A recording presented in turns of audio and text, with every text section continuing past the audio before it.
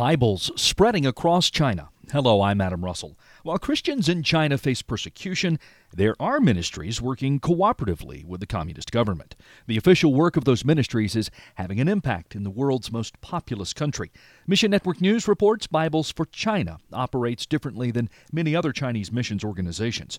Instead of working in secret with unregistered church bodies, they work in the open in cooperation with the government. Along the way, the ministry collects stories from Chinese Christians to encourage others in the faith around the world.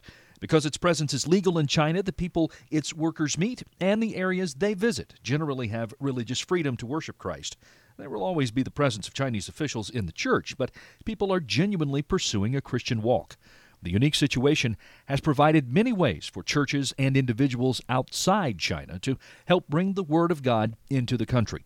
Ministry spokesperson Wendell Rovenstein tells Mission Network News Bibles for China is working with the registered Chinese church, which has tremendous opportunities to go internally into rural China and verify the distribution of Bibles. Rovenstein adds, the Bibles are always distributed by local churches. The ministry is planning an upcoming strategy session to get more Bibles ready for distribution across China.